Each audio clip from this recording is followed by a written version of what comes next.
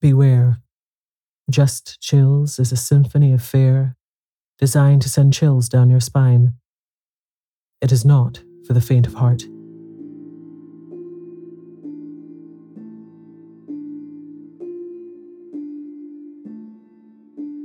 I'm Tasha, and in this episode, I read the classic horror story The House with a Brick Kiln by E F Benson.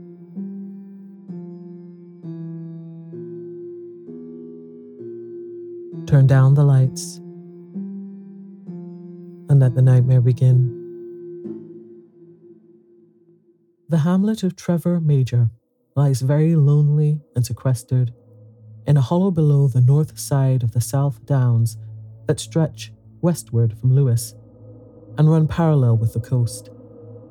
It is a hamlet of some 3 or 4 dozen inconsiderable houses and cottages, much girt about with trees, but the big Norman church and the manor house, which stands a little outside the village, are evidence of a more conspicuous past. This latter, except for a tenancy of rather less than 3 weeks, now 4 years ago, has stood unoccupied since the summer of 1896, and though it could be taken at rent almost comically small, it is highly improbable that either of its last tenants, even if times were very bad, would think of passing a night in it again. For myself, I was one of the tenants. I would far prefer living in a workhouse to inhabiting those low-pitched oak-panelled rooms, and would sooner look from my garret windows onto the squalor and grime of Whitechapel than from the diamond-shaped and leaded panes of the manor of Trevor Major onto the boskage of its cool thickets and the glimmering of its clear chalk streams where the quick trout glance among the waving water weeds and over the chalk and gravel of its sliding rapids. It was the news of these trout that led Jack Singleton and myself to take the house for the month between mid-May and mid-June, but as I have already mentioned, a short 3 weeks was all the time we passed there, and we had more than a week of our tenancy yet unexpired when we left the place, though on the very last afternoon we enjoyed the finest dry fly fishing that has ever fallen to my lot. Singleton had originally seen the advertisement of the house in a Sussex paper, with a statement that there was good dry fly fishing belonging to it, but it was with but faint hopes of the reality of the dry fly fishing that we went down to look at the place, since we had before this so often inspected depopulated ditches which were offered to the unwary under high-sounding titles. Yet after a half-hour's stroll by the stream, we went straight back to the agent, and before nightfall had taken it for a month with option of renewal. We arrived accordingly from town at about 5 o'clock on a cloudless afternoon in May, and through the mists of horror that now stand between me and the remembrance of what occurred later, I cannot forget the exquisite loveliness of the impression then conveyed. The garden, it is true, appeared to have been for years untended. Weeds half choked the gravel paths, and the flower beds were a congestion of mingled wild and cultivated vegetations. It was set in a wall of mellowed brick, in which snapdragon and stonecrop had found an anchorage to their liking, and beyond that there stood sentinel a ring of ancient pines, in which the breeze made music as of a distant sea. Outside that, the ground sloped slightly downwards in a bank covered with a jungle of wild rose to the stream that ran round 3 sides of the garden, and then followed a meandering course through the 2 big fields which lay towards the village. Over all this we had fishing rights. Above, the same rights extended for another 1/4 of a mile to the arched bridge over which there crossed the road which led to the house. In this field above the house, on the 4th side, where the ground had been embanked to carry the road, stood a brick kiln in a ruinous state. A shallow pit, long overgrown with tall grasses and wild field flowers, showed where the clay had been digged. The house itself was long and narrow. Entering, you passed direct into a square-panelled hall, on the left of which was the dining room, which communicated with the passage leading to the kitchen and offices. On the right of the hall were 2 excellent sitting rooms looking out, the one onto the gravel in front of the house, the other onto the garden. From the first of these you could see, through the gap in the pines by which the road approached the house, the brick kiln of which I have already spoken. An oak staircase went up from the hall, and round it ran a gallery onto which the 3 principal bedrooms opened. These were commensurate with the dining room and the 2 sitting rooms below. From this gallery there led a long, narrow passage shut off from the rest of the house by a red baize door, which led to a couple more guest rooms and the servants' quarters. Jack Singleton and I share the same flat in town, and we had sent down in the morning Franklin and his wife, 2 old and valued servants, to get things ready at Trevor Major, and procure help from the village to look after the house. And Mrs. Franklin, with her stout, comfortable face, all wreathed in smiles, opened the door to us. She had had some previous experience of the comfortable quarters which go with fishing, and had come down prepared for the worst, but found it all of the best. The kitchen boiler was not furred, hot and cold water was laid on in the most convenient fashion, and could be obtained from taps that neither stuck nor leaked. Her husband, it appeared, had gone into the village to buy a few necessaries, and she brought up tea for us, and then went upstairs to the 2 rooms of the dining room and bigger sitting room, which we had chosen for our bedrooms, to unpack. The doors of these were exactly opposite one another, to right and left of the gallery, and Jack, who chose the bedroom above the sitting room, had thus a smaller room, above the second sitting room, unoccupied, next his and opening out from it. We had a couple of hours fishing before dinner, each of us catching 3 or 4 brace of trout, and came back in the dusk to the house. Franklin had returned from the village from his errand, reported that he had got a woman to come in to do housework in the mornings, and mentioned that our arrival had seemed to arouse a good deal of interest. The reason for this was obscure. He could only tell us that he was questioned a dozen times as to whether we really intended to live in the house, and his assurance that we did produced silence and a shaking of heads. But the country folk of Sussex are notable for their silence and chronic attitude of disapproval, and we put this down to local idiosyncrasy. The evening was exquisitely warm, and after dinner we pulled out a couple of basket chairs onto the gravel by the front door and sat down for an hour or so, while the night deepened in throbs of gathering darkness. The moon was not risen, and the ring of pines cut off much of the pale starlight, so that when we went in, allured by the shining of the lamp in the sitting room, it was curiously dark for a clear night in May. And at that moment of stepping from the darkness into the cheerfulness of the lighted house, I had a sudden sensation, to which during the next fortnight I became almost accustomed, of there being something unseen and unheard and dreadful near me. In spite of the warmth, I felt myself shiver, and concluded instantly that I had sat outdoors long enough, and without mentioning it to Jack, followed him into the smaller sitting room, in which we had scarcely yet set foot. It, like the hall, was oak-panelled, and in the panels hung some half-dozen of watercolour sketches, which we examined idly at first, and then with growing interest, for they were executed with extraordinary finish and delicacy, and each represented some aspect of the house or garden. Here you looked up the gap in the fir trees into a crimson sunset. Here the garden, trim and carefully tended, dozed beneath some languid summer noon.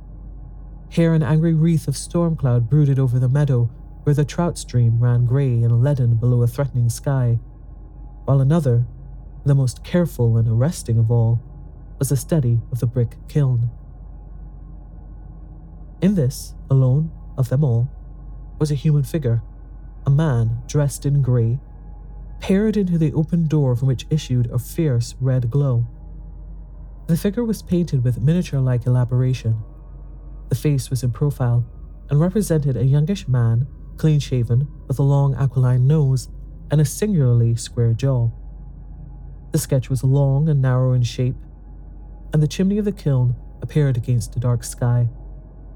From it there issued a thin stream of grey smoke. Jack looked at this with attention. "What a horrible picture," he said, "and how beautifully painted. I feel as if it meant something, as if it was a representation of something that happened, not a mere sketch. By Jove, He broke off suddenly and went and turned to each of the other pictures. "That's a strange thing," he said. "See if you notice what I mean." With the brick kiln rather vividly impressed on my mind, it was not difficult to see what he had noticed. In each of the pictures appeared the brick kiln, chimney and all, now seen faintly between trees, now in full view, and in each the chimney was smoking. "And the odd part is that from the garden side you can't really see the kiln at all," observed Jack. "It's hidden by the house, and yet the artist, F.A., as I see by his signature, puts it in just the same." "What do you make of that?" I asked. "Nothing. I suppose he had a fancy for brick kilns. Let's have a game of piquet." A fortnight of our 3 weeks passed without incident, except that again and again, the curious feeling of something dreadful being close at hand was present in my mind. In a way, as I said, I got used to it, but on the other hand, the feeling itself seemed to gain in poignancy. Once, just at the end of the fortnight, I mentioned it to Jack. "Odd you should speak of it," he said, "because I felt the same. When did you feel it? Do you feel it now, for instance?" We were again sitting out after dinner, and as he spoke I felt it with far greater intensity than ever before. And at the same moment, the house door, which had been closed, though probably not latched, swung gently open, letting out a shaft of light from the hall, and as gently swung to again, as if something had stealthily entered. "Yes," I said. "I felt it then. I only feel it in the evening. It was rather bad that time." Jack was silent a moment. "Funny thing, the door opening and shutting like that," he said.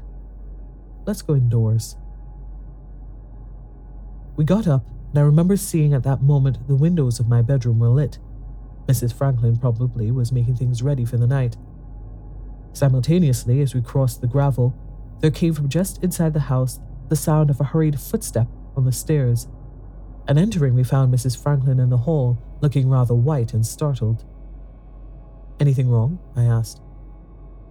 She took 2 or 3 quick breaths before she answered. "No, sir," she said. "At least, nothing that I can give an account of. I was tidying up in your room, and I thought you came in, but there was nobody, and it gave me a turn. I left my candle there. I must go up for it." I waited in the hall a moment while she again ascended the stairs and passed along the gallery to my room. At the door, which I could see was open, she paused, not entering. "What is the matter?" I asked from below. "I left the candle alight," she said, "and it's gone out." Jack laughed. "And you left the door and window open," said he. "Yes, sir, but not a breath of wind is stirring," said Mrs. Franklin rather faintly. This was true, and yet, a few moments ago, the heavy hall door had swung open and back again. Jack ran upstairs. "We'll brave the dark together, Mrs. Franklin," he said. He went into my room, and I heard the sound of a match struck. Then through the open door came the light of the rekindled candle, and simultaneously I heard a bell ring in the servants' quarters. In a moment came steps, and Franklin appeared. "What bell was that?" I asked. "Mr. Jack's bedroom, sir," he said. I felt there was a marked atmosphere of nerves about, for which there was really no adequate cause. All that had happened of a disturbing nature was that Mrs. Franklin had thought I had come into my bedroom, and had been startled by finding I had not. She had then left the candle in a draught, and it had been blown out. As for a bell ringing, that, even if it had happened, was a very innocuous proceeding. "Mouse on a wire," I said. "Mr. Jack is in my room this moment, lighting Mrs. Franklin's candle for her." Jack came down at this juncture, and we went into the sitting room. But Franklin apparently was not satisfied, for we heard him in the room above us, which was Jack's bedroom, moving about with a slow and rather ponderous tread. Then his steps seemed to pass into the bedroom adjoining, and we heard no more. I remember feeling hugely sleepy that night, and went to bed earlier than usual, to pass rather a broken night with stretches of dreamless sleep, interspersed with startled awakenings, in which I passed very suddenly into complete consciousness. Sometimes the house was absolutely still, and the only sound to be heard was the sighing of the night breeze outside in the pines. But sometimes the place seemed full of muffled movements, and once I could have sworn that the handle of my door turned. That required verification, and I lit my candle, but found that my ears must have played me false. And even as I stood there, I thought I heard steps just outside, and with a considerable qualm, I must confess, I opened the door and looked out. But the gallery was quite empty and the house quite still. Then, from Jack's room opposite, I heard a sound that was somehow comforting, the snorts of the snorer, and I went back to bed and slept again. And when I next awoke, morning was already breaking in red lines on the horizon, and the sense of trouble that had been with me ever since last evening had gone.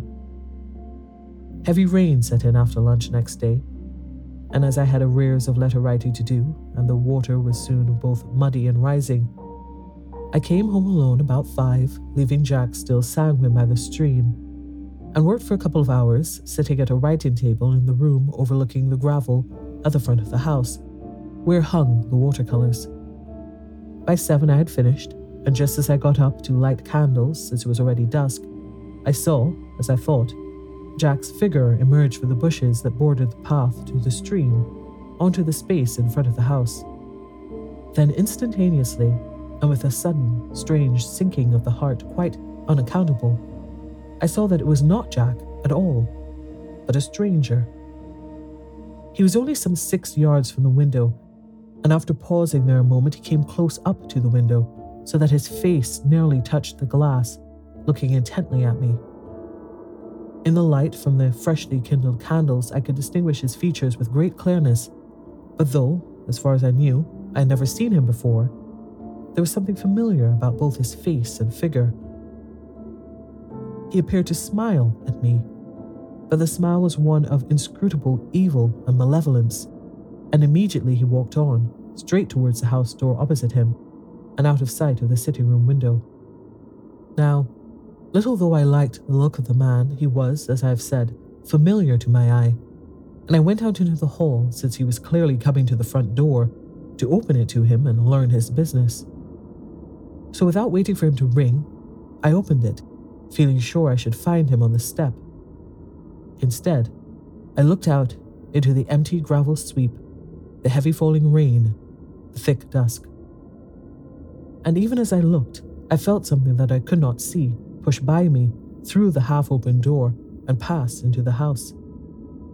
Then the stairs creaked, and a moment after, a bell rang. Franklin is the quickest man to answer a bell I've ever seen, and next instant he passed me, going upstairs. He tapped at Jack's door, entered, and then came down again. "Mr. Jack still out, sir?" he asked. "Yes." "His bell ringing again?" "Yes, sir," said Franklin, quite imperturbably. I went back into the sitting room, and soon Franklin brought a lamp. He put it on the table above which hung the careful and curious picture of the brick kiln. And then with a sudden horror, I saw why the stranger on the gravel outside had been so familiar to me. In all respects, he resembled the figure that peered into the kiln. It was more than a resemblance, it was an identity. And what had happened to this man who had inscrutably and evilly smiled at me? And what had pushed in through the half-closed door? At that moment, I saw the face of fear. My mouth went dry and I heard my heart leaping and cracking in my throat. That face was only turned on me for a moment and then away again, but I knew it to be the genuine thing.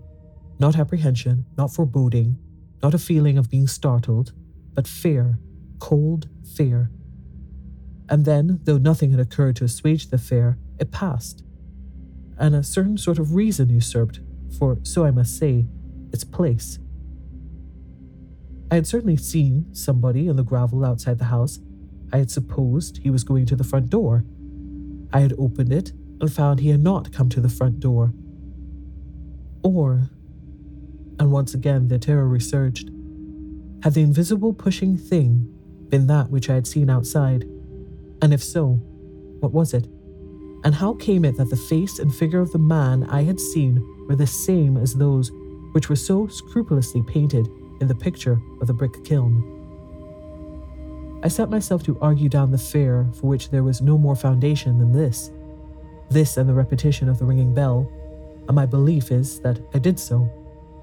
I told myself, till I believed it, that a man, a human man, had been walking across the gravel outside, and that he had not come to the front door but had gone, as he might easily have done, up the drive into the high road. I told myself that it was mere fancy that was the cause of the belief that something had pushed in by me, and as for the ringing of the bell, I said to myself, as was true, that this had happened before. And I must ask the reader to believe also that I argued these things away and looked no longer on the face of fear itself. I was not comfortable, but I fell short of being terrified. I sat down again by the window, looking onto the gravel in front of the house, and finding another letter that asked, though it did not demand, an answer, proceeded to occupy myself with it. Straight in front led the drive through the gap in the pines, and passed through the field where lay the brick kiln. In a pause of page-turning, I looked up and saw something unusual about it. At the same moment, an unusual smell came to my nostril. What I saw was smoke coming out of the chimney of the kiln. What I smelt was the odor of roasting meat.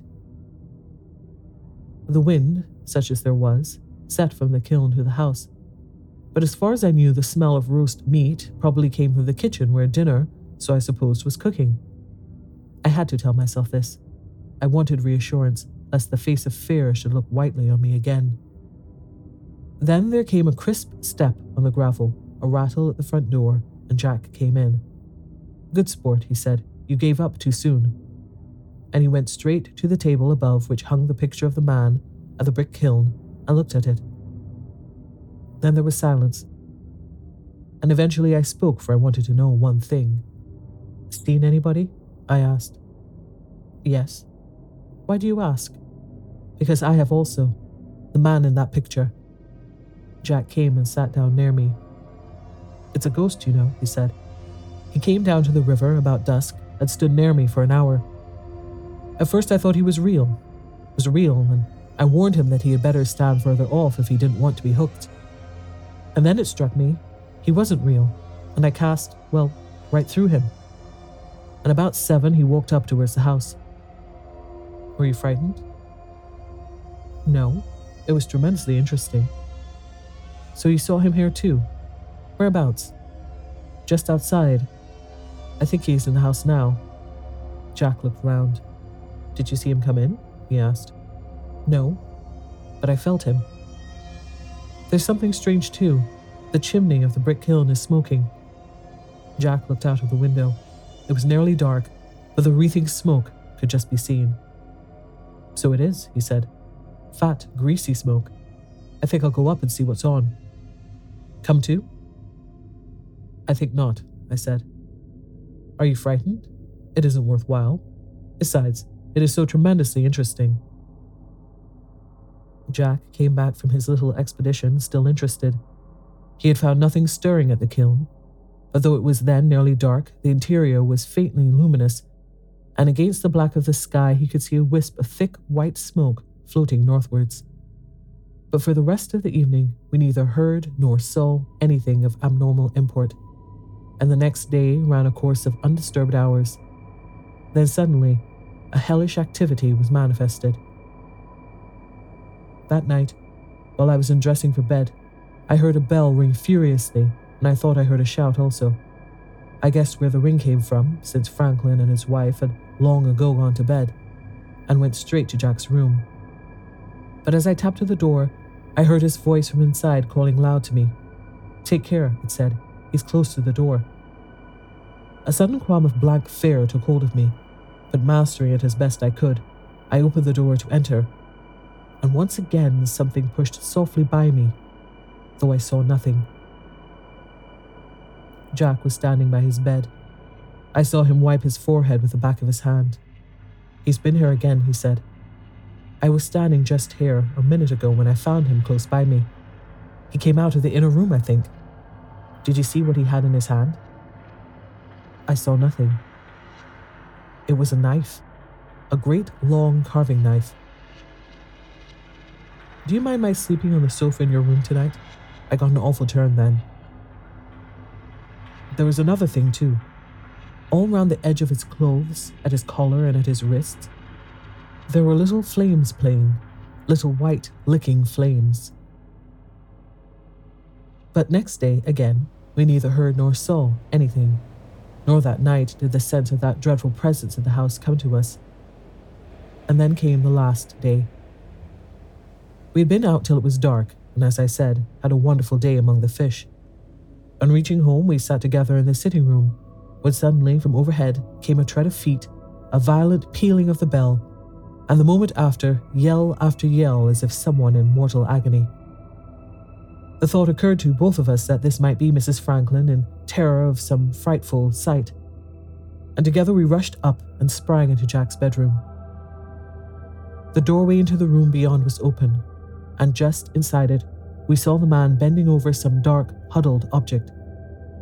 Though the room was dark, we could see him perfectly, for a light, stale and impure seemed to come from him. He had again a long knife in his hand, and as we entered he was wiping it on the mass that lay at his feet. Then he took it up, and we saw what it was, a woman with head nearly severed. But it was not Mrs. Franklin. And then the whole thing vanished, and we were standing looking into a dark and empty room. We went downstairs without a word, and it was not till we were both in the sitting room below that Jack spoke. "And he takes her to the brick kiln," he said, rather unsteadily. "I say, have you had enough of this house? I have. There's hell in it." About a week later, Jack put into my hand a guidebook to Sussex, open at the description of Trevor Major, and I read, "Just outside the village stands the picturesque manor house, once the home of the artist and notorious murderer, Francis Adam. It was here he killed his wife, in a fit, it is believed, of groundless jealousy, cutting her throat and disposing of her remains by burning them in a brick kiln. Certain charred fragments found 6 months afterwards led to his arrest and execution. So I prefer to leave the house with the brick kiln and the picture signed F.A. to others." Thank you for listening. If you enjoyed this episode, please tell a friend about the podcast. Until next time.